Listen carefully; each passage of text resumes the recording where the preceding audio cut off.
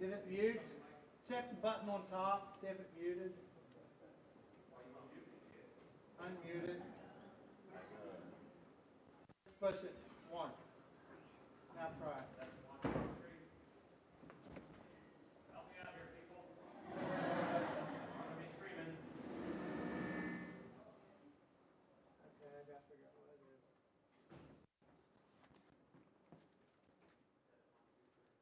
is. Okay, you grabbed the wrong mic.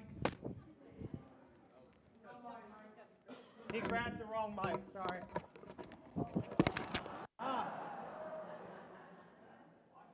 I throw the senior pastor under the bus, I'll tell you. Yeah. All right, can you hear me now? Okay, we'll get this thing figured out here. Anyway, we've been talking about It's Bigger Than You over the last several weeks, and we have been thinking about the message of Jesus, especially in Luke's gospel. We're going to be looking all the way through Luke's gospel and listening in as Jesus has conversations with all sorts of folks. And that conversation tends to take on this theme of the fact that it's really bigger than you, that the gospel is not just about you, it's about the world around you, it's about the kingdom of heaven. Luke chapter 4, a couple weeks ago, we heard Jesus trying to give that message into his synagogue, and the people in the synagogue promptly kicked him out, which was kind of a way for them to say, yeah, it's bigger than us, and they sent Jesus out of their fellowship. And then the following chapter in Luke chapter 5, Lori last week talked about the disciples out fishing and Jesus asking them to cast their nets into the deep, and they caught an abundance of fish, and Jesus says, now you're going to be starting to catch people, because that's what your life's going to be about. It's not about what you're doing here. It's about catching human beings and allowing them to experience the good news of the gospel. Today in Luke 6, we're going to be hearing another such story, and Rachel Mallet is here to read to us from Luke 6 and from Leviticus. Does this one work?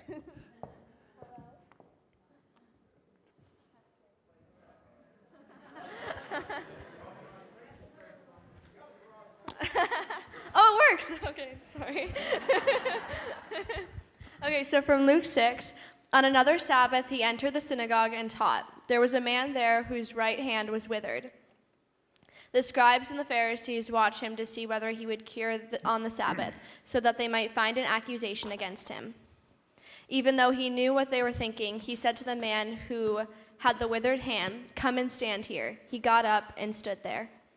Then Jesus said to them, "I asked you, is it lawful to do good or to do harm on the Sabbath, to save life or to destroy it?" After looking around at all of them, he said to them, "Stretch out your hand." He did so, and his hand was restored. But they were filled with fury and discussed with one another what they might do to Jesus. But they were, when you reap the harvest of your land, you shall not reap to the very edges of your field, or gather the gleanings of your harvest. You shall leave them for the poor and for the alien. I am the Lord your God. And this is from Leviticus 23. Thanks, Rachel. Let's pray for a moment. By your grace, O Lord, and through your mercy, we pray that you will allow these words to come to somehow point to the word that Rachel just read, the word written, as well as the word made flesh that we know in Jesus, who we're seeking to learn from, this one who we know as Messiah, this one who has come to teach us about how to live. And we pray this in his name. Amen. Remember the Sabbath day, let's bring that slide up, and keep it holy. 6 days you shall labor and do all your work, but the seventh day is a Sabbath to the Lord your God. You shall not do any work, you, your son, your daughter, your male or female slave, your livestock, or the alien resident in your towns. For in 6 days the Lord made heaven and earth, the sea and all that is in them, but rested the seventh day. Therefore the Lord blessed the Sabbath day and consecrated it. I have never found in any of the churches that I've served anybody who has been against the Ten Commandments. If I were ever to have taken a poll in any of the churches, and I suspect even here, and asked about the Ten Commandments, I suspect the Ten Commandments would get a 100% approval rating. Not many folks are against the Ten Commandments, at least as long as they're inside church. We all think that murdering is not such a good thing. We think that stealing is not such a good thing. We think that committing adultery is not such a good thing. So we're kind of good with the Ten Commandments. But when we get to the fourth commandment, remember the Sabbath day and keep it holy, it's not that we're not in favor of it, but it's one of those commandments where we're not quite sure what exactly we're supposed to do with it. What is this commandment asking me to do? What is this commandment asking me not to do? I grew up in a family that traced its Presbyterian roots to the Presbyterian Church of North America. It was a small, somewhat conservative, pietistic branch of Presbyterianism, and that denomination was very intent on keeping the Sabbath. Some of you have heard me tell the story of being selected at 9 years of age to the T-ball all-star team. That is not me, but it would be the only all-star team to which I would ever be selected. I peaked very early in my athletic career. The all-star game, however, was scheduled for a Saturday afternoon, and you can imagine how excited I was about playing this game. But it rained on Saturday, and the coach called my father to tell him that the game was scheduled for the next day, Sunday afternoon. But we were Sabbath keepers, which meant no sports, no movies, no work on Sunday, of course, which also meant that my father got to have this conversation with his 9-year-old son to tell him that he wasn't going to be playing in the All-Star game because it was on a Sunday. Now, as a 9-year-old, there was very little I understood about that decision. I do, however, think it's one of the reasons why I never made it to the major leagues. But I'm sure I pouted for a while, but what I did come to appreciate years later was this decision and this struggle that my parents took upon themselves to protect what they had understood to be a gift from God. Sabbath is not just a commandment from God, it is a gift from God. It is this wonderful gift from God that was given originally to an agrarian society where the temptation would be to work every day because a farmer's work is never done, and to insist that each person stop and rest from sundown to sundown in order to enjoy the creation and those God had created you to love. To keep the Sabbath holy was to insist that you stop and rest and enjoy the sacredness of life. And ever since the people of God have been given this commandment, they have wondered, they have struggled to figure it out, how are they to protect this day for themselves? It's not unlike a walled garden. We don't have many walled gardens in this part of the world, but travel to Europe and other places and you will see walled gardens everywhere. And they're walled, so I've learned, not just to keep people out, but also to protect what is inside, so as to allow the garden within its walls to grow. So the good Lord, though, gives us this wonderful garden, shall we say, of the Sabbath for us to tend to and to enjoy and to stop and smell the roses. And what has been hard for us, though, to figure out is how to wall the garden in. How to protect this garden, how to keep it sacred, allow it to flourish and grow. That's why a part of me has a little bit of sympathy for these scribes and Pharisees in the story that Luke tells us, who are very concerned about the wall that goes around the Sabbath. What are we supposed to do, they ask. What are we supposed to not do? Because there is something very sacred that they want to protect. There is this commandment, one of the 10 commandments, mind you, that they want to remember and they want to honor and they maybe even want to enjoy. So they want to make sure that this gift they have received from God doesn't break from being mishandled. But in their effort to guard this gift, the rules of the Sabbath grew to be rather onerous. The wall had gotten to be so high, so secure, that maybe, Jesus wondered, they were missing the point. It was kind of like a college I spoke at not long ago that had for years a rule that you couldn't walk on the grass. Hard to believe a college wouldn't have a rule that you couldn't walk on the grass, but that was the case. Beautiful campus, gorgeous quadrangle across which stretched this beautiful field of closely manicured, fertilized, deep dark green grass that people would admire, and I'm sure was a great selling point for the admissions department and the marketing department. But years ago, a new president came in and wondered with the trustees if they were missing the point of the quadrangle. Because as college students, what do you want to do? You kind of want to step off the sidewalk. You want to play frisbee. You want to picnic. You want to hang out on the grass. Their walled garden was maybe missing the point of their community. The sidewalks were missing the point. So they pulled up all the keep off the grass signs. And sure enough, miracle of miracles, their deep, dark green grass stayed deep, dark, and green.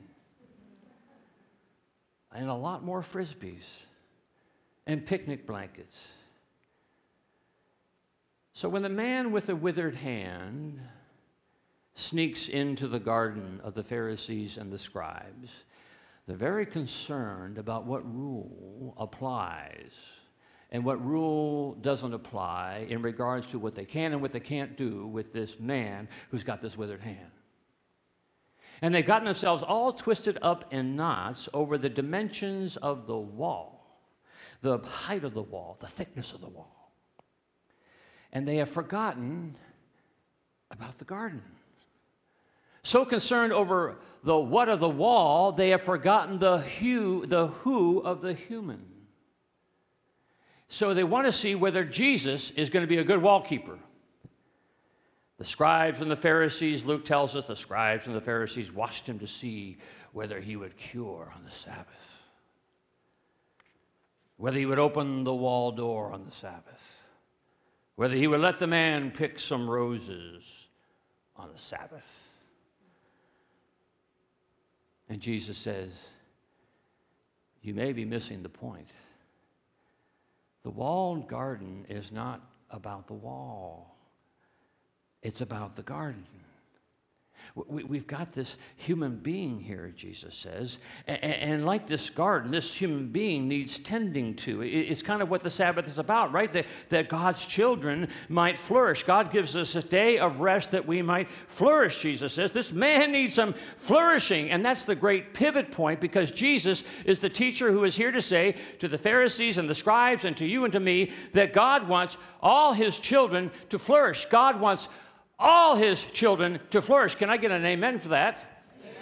Amen. Boy, you Presbyterians can do it. He wants all children to flourish. And don't you wonder if Jesus doesn't have in the back of his mind all those texts in the Old Testament that are pretty unambiguous when it comes to gardening, or shall we say farming. Over and over again, the same sentiment is expressed in Leviticus and in Deuteronomy and in Exodus and in Ruth. When you reap the harvest of your land, you shall not reap to the very edges of the field, or gather the gleanings of your harvest. You shall, get that text up there, you shall leave them for the poor and for the alien. I am the Lord your God. I'll say that again. When you reap the harvest of your land, you shall not reap to the very edges of your field, or gather the gleanings of your harvest. No, you shall leave them for the poor and for the alien. You shall leave them for the poor and for the alien. In other words, from the very beginning, when God implanted his image upon us, when God sought to shape his people, it was always going to be not about whether some flourish, but about whether all flourish. You got for yourself, God says, this nice big 10-acre farm? Well, then make sure you leave the edges for someone else. Make sure you got a lot of leftovers, because it's not about your boundary. It's not about your wall. It's not about who you're keeping out. It's about the human beings in your world who can stand a little flourishing. The poor, the widow, the alien, the same alien, as it turns out, in the Ten Commandments, who deserve just as much rest and gift of Sabbath. You shall not do any work, you, your son, your daughter, your male, your female slave, your livestock, or the alien in your town.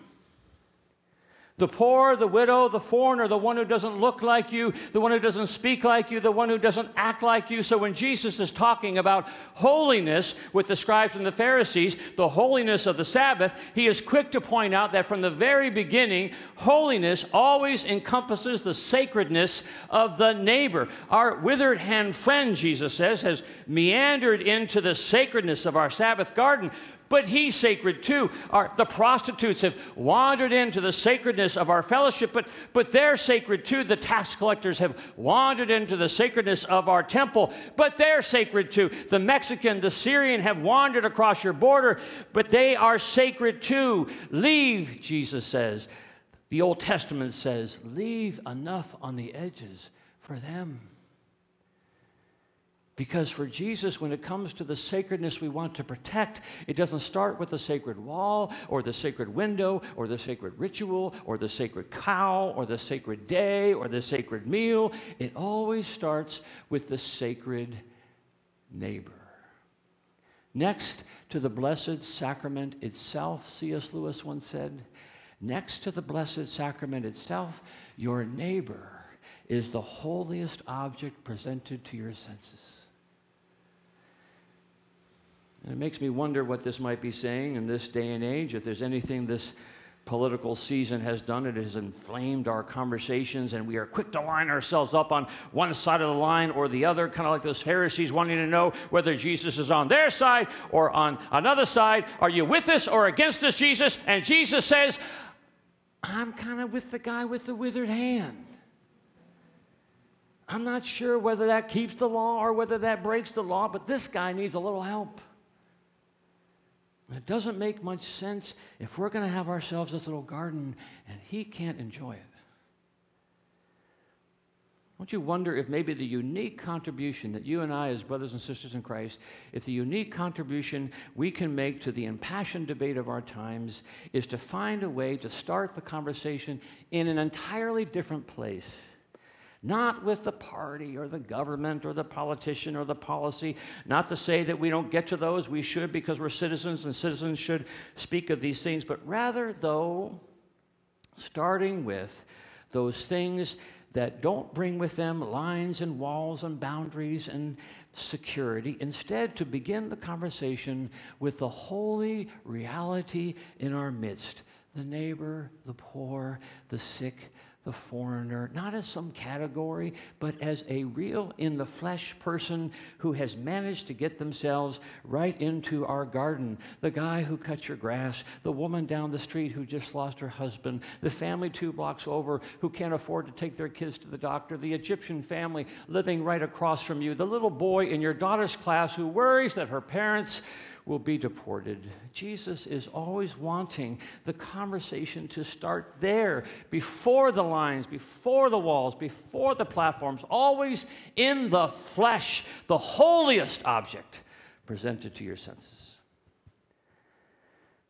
You probably have heard the story of the days of World War II and the 2 GIs whose comrade had been killed and wanted to make sure that he had had a proper burial, so they found a church cemetery off in the French countryside, and they knocked on the door of the rectory and to ask the priest for permission to bury their comrade inside the walls of the cemetery. And the priest told the GIs that, the cemetery had some restrictions. You had to be Roman Catholic, you had to be a member of the parish. Whereas your friend, Roman Catholic, was he a member of the parish? No. And the man said to both questions, well, I wish I could help you, but my hands are tied. Well, the soldier said, this is wartime. These are extraordinary times. No, said the priest, I really can't do it. You can bury him outside the fence nearby, but just not inside. So the soldiers, disappointed, found a little spot right outside the fence to bury their comrade. They dug their hole, they buried their friend, they said a prayer, and returned to the platoon. The next day, they came back to put a marker on the grave, and they walked up to the side of the fence they had dug where they had dug the grave, and it wasn't there. No grave. They walked up and down the fence, no grave. All around the cemetery, no grave. Fearing the worst, they went to the priest and said, Father, forgive us, but we were the ones yesterday who had asked about burying our friend inside the fence, but you said outside. We did just that. We buried him outside, but we can't find it. We looked up and down the fence and no sign. Do you have any idea what might have happened? And the priest said, oh, I know what happened. I was so upset about your visit yesterday that I spent half the night worrying about what I said to you, and I spent the other half of the night moving the fence. Maybe Jesus had the ear of Robert Frost when he wrote, before I built a wall, I'd ask to know what I was walling in or walling out, as to whom I was like to give offense, something there is that doesn't love a wall, that wants it down. Whose side is Jesus on? Every time we draw a line, Nadia Boltz-Weber recalls a parishioner saying to her once, every time we draw a line between us and others, Jesus always seems to be on the other side. Let's pray. We thank you, O God, that you have given us these commandments, these gifts, and you wonder with us about who is our neighbor. And you wonder with us, how are we to deal with our neighbor? And we ask, O Lord, that you will allow us to somehow find some borders at our fields such that there may be people who can come and enjoy the feast of our lives, of our church, of our nation, so that they may understand that you are a God of love, a God of welcome, a God of hospitality, and that your people may be ambassadors of the good news. For we prayed in Jesus' name, amen.